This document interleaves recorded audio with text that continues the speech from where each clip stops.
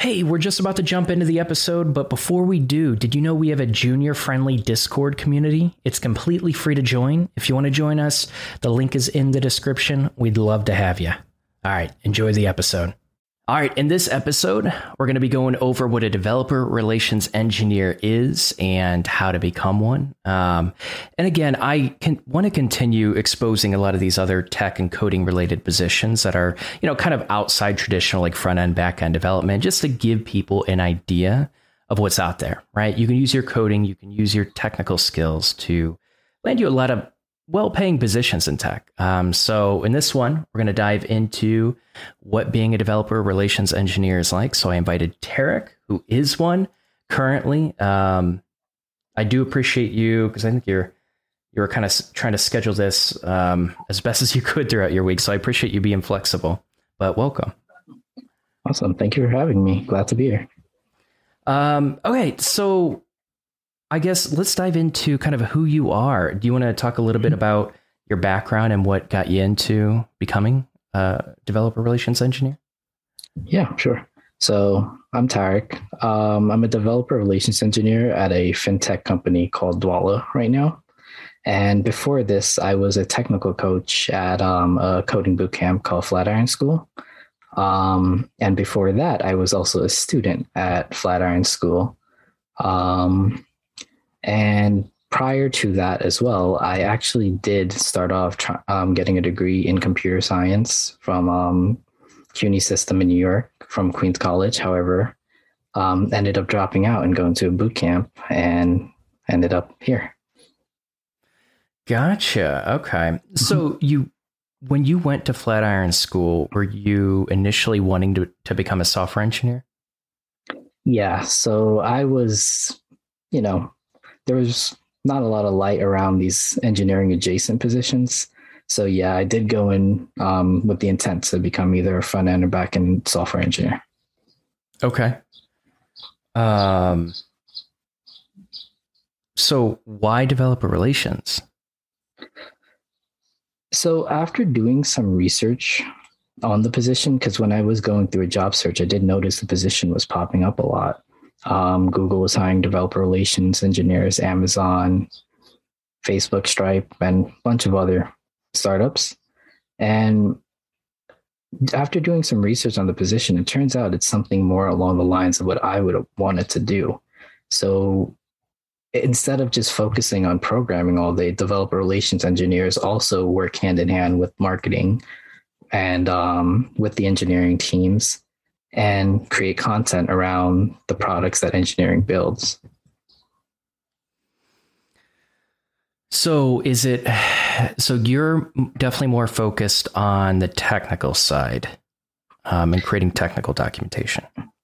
Yes. So part of the role is creating technical documentation and maintaining SDKs and creating blog posts and videos for around the product.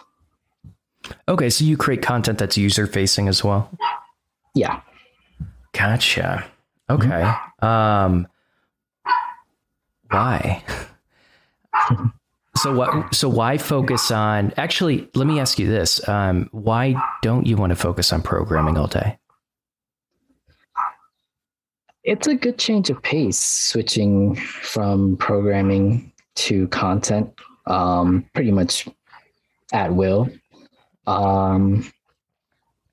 It leads to less burnout that way. And the context switching kind of has you deep dive more into the product just because you're spending more time with it, because you're creating content, understanding the nitty gritties of it and whatnot.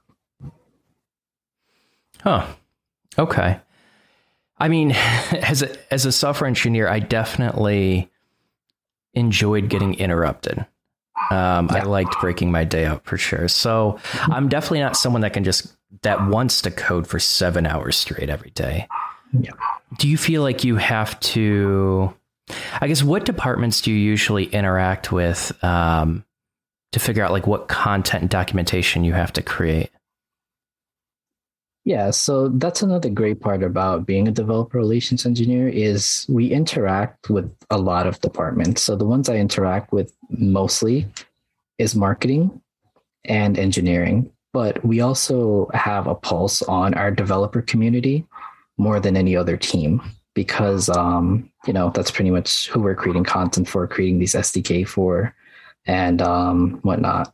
So I would say about 70% of our interaction is with engineering, another 30% with marketing.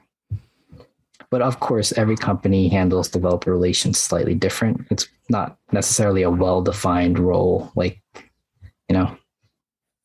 I noticed that because it's weird saying this because it's still currently a recording, but I talked to someone else that's his title was like developer advocate.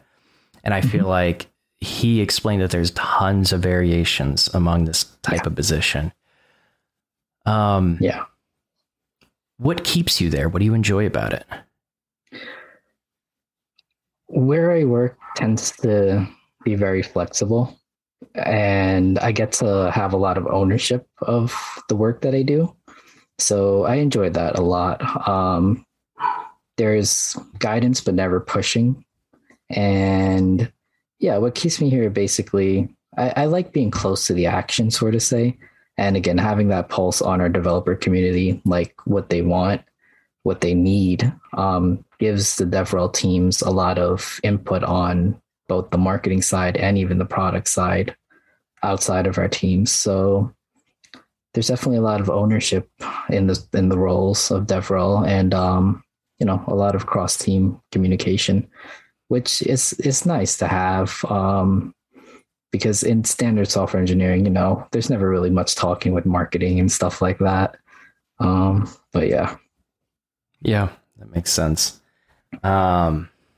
Again, I guarantee you some of my team members were annoyed because I'd always want to talk to departments I didn't need to talk to. But I think it's really interesting. I'm someone that's multifaceted, and I am interested in a lot of different things and departments and different pieces of a business and how it operates. I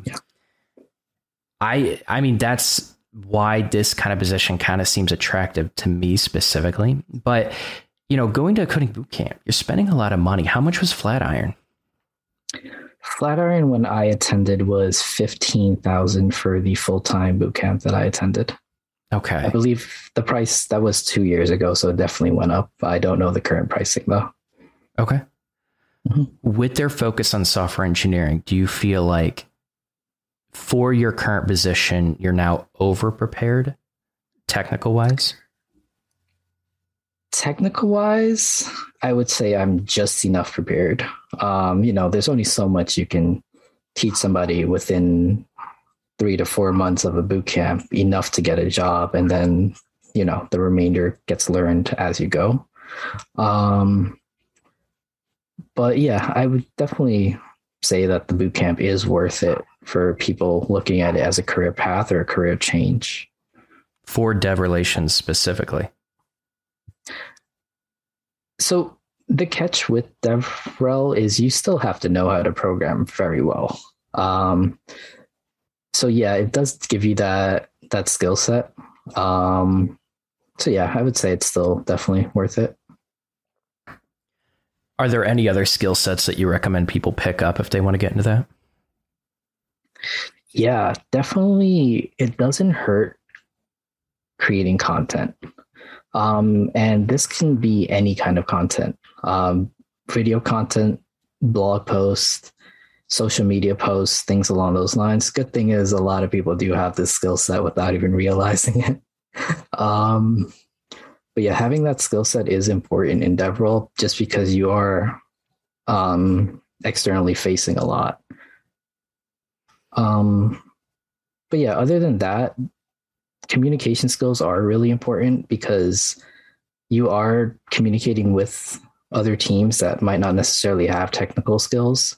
And you have to, for example, communicate with marketing, how to market these products that are highly technical, such as like Dwala. We have a sophisticated account-to-account payment API, so definitely how to communicate technical concepts to a variety of audiences is important as well. So it almost sounds like you also need to get better, not you specifically, but just get better with explaining technical concepts to non-technical people as well? Do you find that challenging? Yes, that is the hardest part of like not the programming, not the creating content. The hardest part of the job is explaining technical concepts to non-technical people. Okay. I love it. Mm-hmm. I feel like a lot of people can relate to that. A lot of software engineers anyways. Yeah. What kind of content did you create to get this position? So I had a technical blog before starting this position, which I had no intent of going into developer relations. I just had the technical blog because I actually did enjoy putting out like tutorials and different content related to technical concepts. So that's one of the reasons why when I found developer relations, I realized like, oh, this is more up my alley rather than, again, coding 8 hours a day.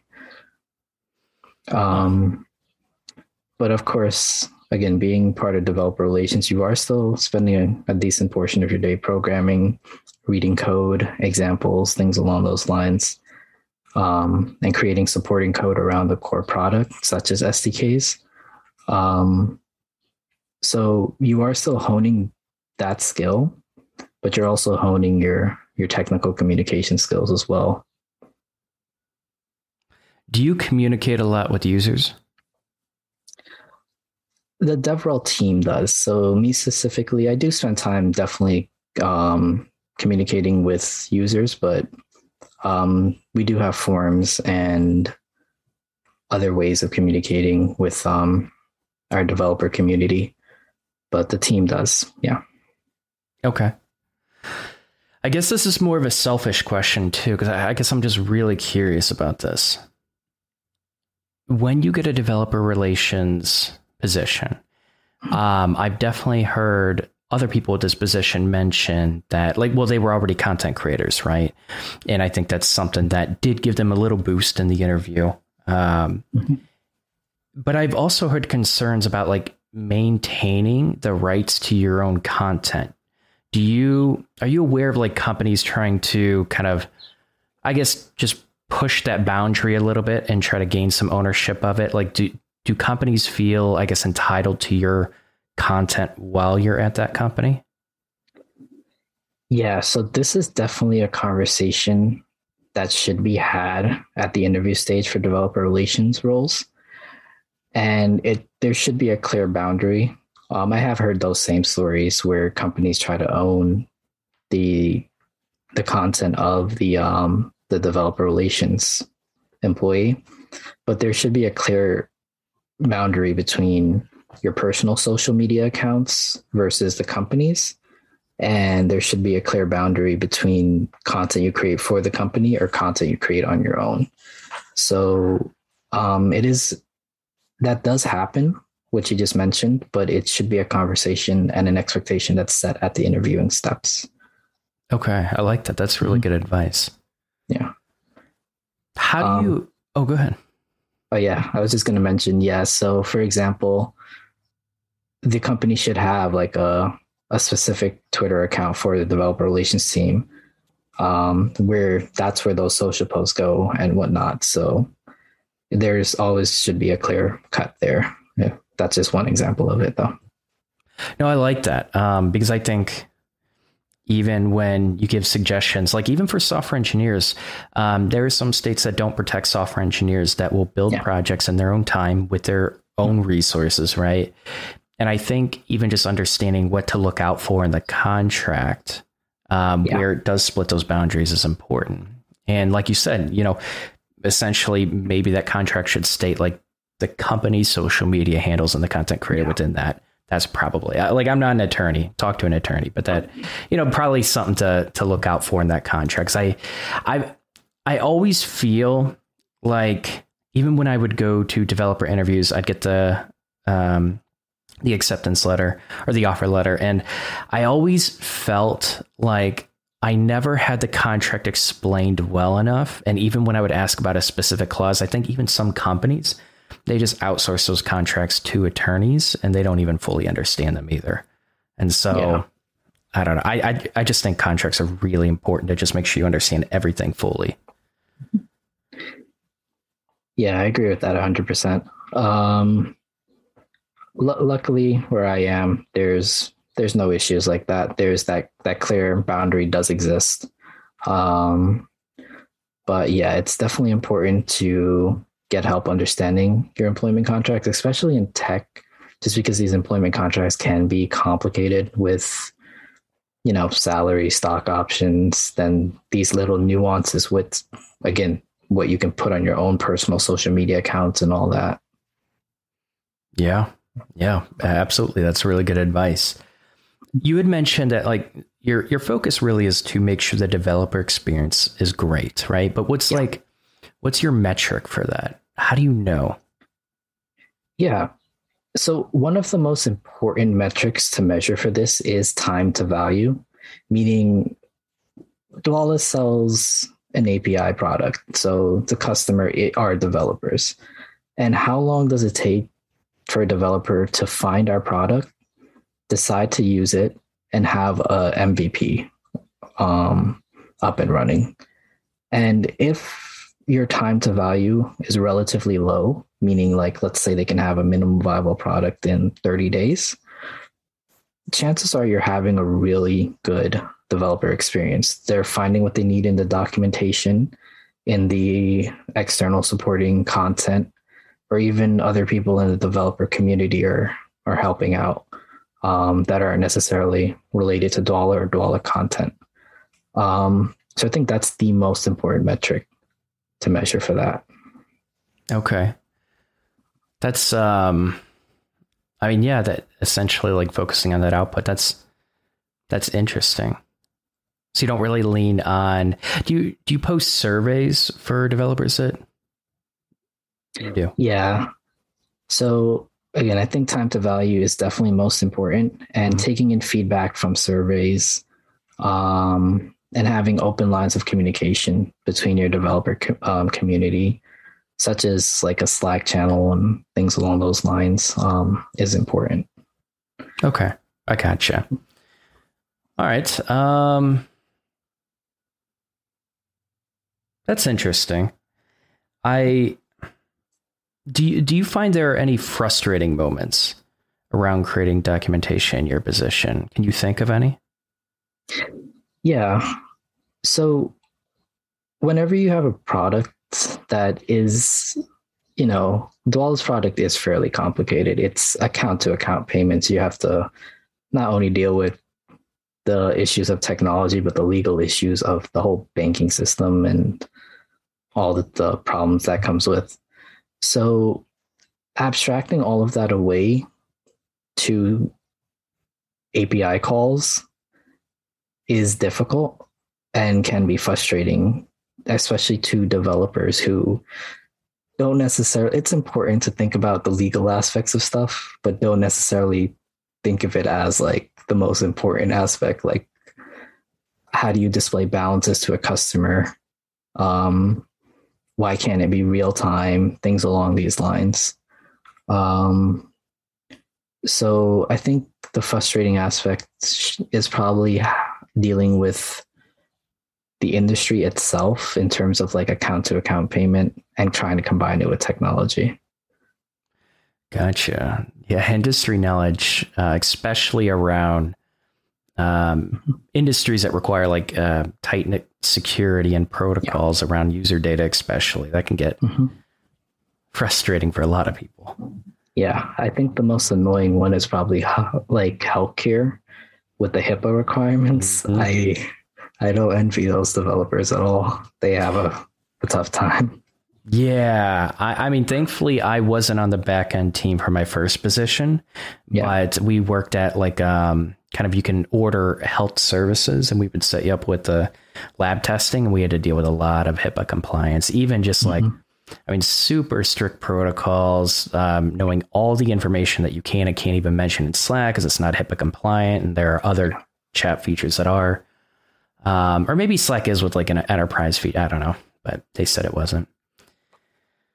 Okay, that makes a lot of sense. I get that. So like for your technical knowledge, Do you feel like focusing a little bit more on back end or front end would benefit you in a developer relations position? Definitely back end. Most of the code that I write circles around SDKs and sample projects related to these SDKs. And again, I could be biased here because Dwala sells an API, so it's like it is back end stuff at the end of the day. True. But yeah, definitely more back end for me. Okay, I gotcha. Okay. I mean, to be honest, the way you describe it, it almost sounds like it's harder to get into a developer relations position than a traditional software engineering position, because the way I'm hearing it is like you still feel like you need a full coding boot camp to essentially get the technical skills, but you also need to work with multiple departments and be able to explain technical concepts to non-technical people, which you will do as a software engineer a little bit, but probably more as developer relations. And you also need to be able to write documentation. So you need to focus on writing. You're interacting with the users a lot more, which product UX will probably take that role from software engineers, but you're kind of doing all of this. Do you feel like it's harder to get into your position than a traditional role? Whew, that's a tough question. I would say they're on par with each other. You do need to have a higher level of those so-called soft skills in developer relations versus standard software engineering. But in terms of the interview process that I went through and everything else, they're about the same, and the requirements and whatnot. So I would say getting into them are the same level of difficulty. I would even say the jobs themselves are the same level of difficulty. It's just how they're split up is what's different, like how the day-to-day is split up. Okay. What was your interview process like for the dev role? Yeah, so application. I'm just going to go right through the process here. Sure. Start off standard application where resume, cover letter, whatnot. Then it was a technical assessment. That was a take-home assessment, followed by a technical interview, and then the other interview, the behavioral, or the follow-up to the technical. Not many technical questions asked, just more about you, scenarios, things you've worked on, projects, whatnot. And then that was offer or no offer at that point. Okay. Okay, so you had a take home and then a technical challenge when you got to the office or interview. Yeah. Okay. We don't have to leak anything, but are you able to share anything about like the difference between the take home and the technical challenge? What people should expect? The take home is definitely, I found that a little more challenging, just because I'm assuming the take home, they're thinking you're going to spend a couple hours on it versus 45 minutes to an hour on the technical interview portion. But the good thing about my interview for my role was it didn't involve any of those trick algorithm questions that have nothing to do with the job. They were actual questions about debugging, like node calls, node fetch calls and all that. And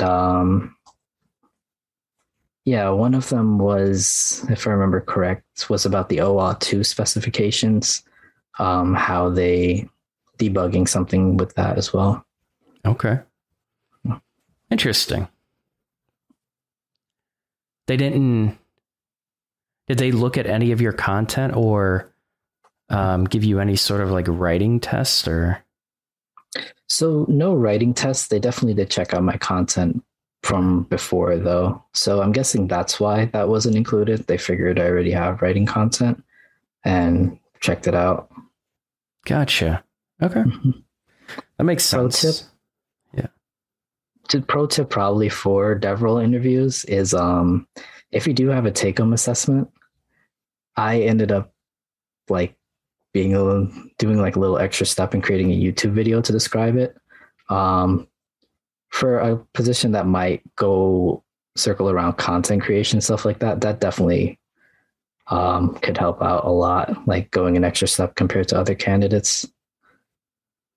I like that. That's a nice pro tip. Yeah. Okay. I do appreciate that. So I feel like, you know, because especially with the last interview, I feel like yours is, it sounds like yours is a lot more technical and you're doing a little bit more coding than my last interview, but I could be wrong with that. But it does feel like a little bit more of an encompassing position that could have a variety of responsibilities depending on the company, depending on the product. Who do you think would even enjoy this position? Like, what kind of person do you have to be to enjoy this position, to do well in it, to succeed in it? Yeah. I think anybody that would enjoy normal software engineering, but wouldn't necessarily want to spend their whole day programming, or focus on like, you know, coding all day long. Somebody that enjoys programming for the most part and also does enjoy, like you said before, being interrupted to create content or to help an external developer solve a problem about the product that you're creating content around.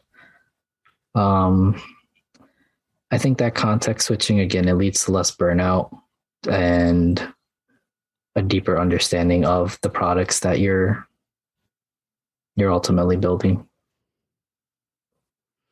I like that. Do you think you need to be interested in the product to get a dev role at that company? Yeah, you definitely do. Again, you're spending a lot of time marketing the product, creating social posts, things along those lines. So understanding the product is needed, because worst case scenario, you're going to be marketing a feature that actually doesn't exist or something along those lines, you know? Okay. But yeah. I like it. That's good feedback. I highly recommend people, because I see people on LinkedIn, or they even will post their blog posts on LinkedIn or YouTube videos on it. Like, there are definitely people that love creating content and exploring the dev path. And this feels like a really cool combination to just blend those in. If you enjoy both, I think it's a position you should consider. Do you feel like it's pretty accessible to entry-level people?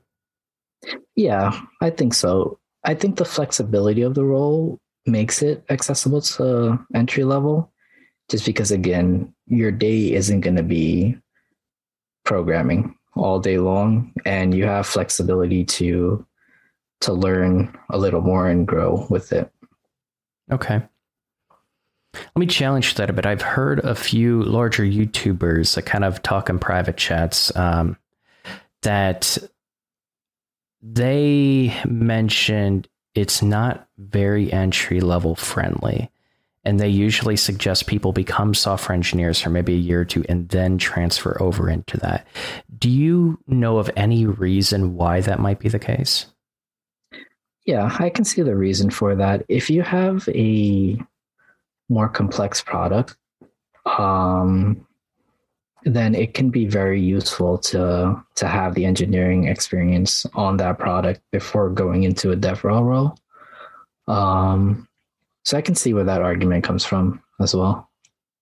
Okay, so you think they're suggesting to get a developer position at that company and then transfer within to a dev role? Yeah, I think that can be useful. I know that's the traditional path to take. So it's definitely a useful one to take for the reason of learning the product before you create content around the product. Gotcha. Okay, so that's a traditional role, but it doesn't necessarily. But you could probably like be a user of the product and understand it pretty well as well, you know, without going into the engineering, right?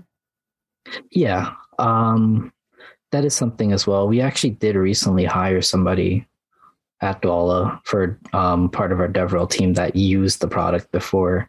That's pretty cool. Really good developer, but never was a developer on the team. Okay. Yeah. That's interesting. All right. So it sounds like there are a variety of different paths, but if you have a blend of essentially creating content, you care about the users, you care about the product, and you want to do some dev work, but not spend all day coding. Seems like a good blend. I feel like I have a pretty good feel of it. I feel like you've given pretty good advice on even how to get into it. And because again, I think that reputation of dev relations, it does have some reputation of it's not entry level friendly. And it clearly is, because you weren't traditionally a software engineer. I mean, you were a technical coach. Yeah. But that's not traditional software engineering for sure. Yeah. So, okay. Sounds promising. Yeah. I would also add that if going into a company straight up as a developer relations engineer, just expect there is going to be a learning curve. So like when I went into Dwala, it wasn't just learning about Dwala's product as a learning curve. It was also the whole landscape of account to account banking, payments and whatnot. So I went in, they were really nice of me being useless for a couple of months. And yeah, allowing me the space and room to grow, and answered my 1,000,001 questions, but definitely expect the learning curve if going directly into DevRel into a company. Okay. I like it. That's really good. Yeah, it's really good advice. Before we wrap up, is there anything else you want to add? You don't have to. Yeah, no, I'm good.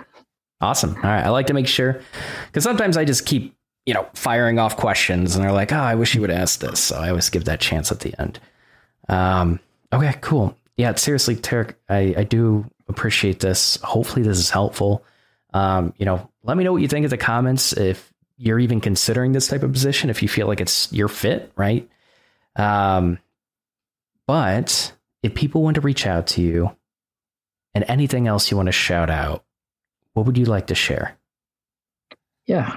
If anyone wants to reach out to me, they can definitely reach out on LinkedIn. And you can check out my blog as well. And I believe we can link them down below. I can link the blog in the description for sure. Awesome.